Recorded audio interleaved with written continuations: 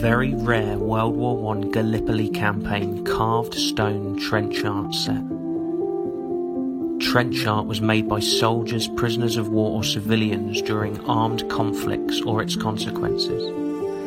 It offers an insight not only into their feelings and emotions about the war, but also their surroundings in the materials they had available to them. This particular set, housed in the original tin that the soldier would have kept them in during his service, was found during a house clearance in Richmond, Yorkshire, which just so happens to be the home of the 6th Battalion Yorkshire Regiment, the Green Howards.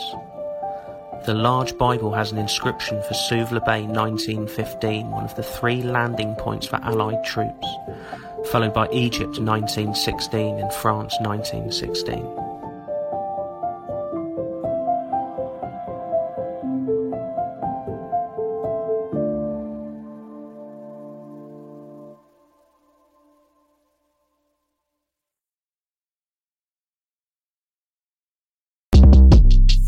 Shortcast Club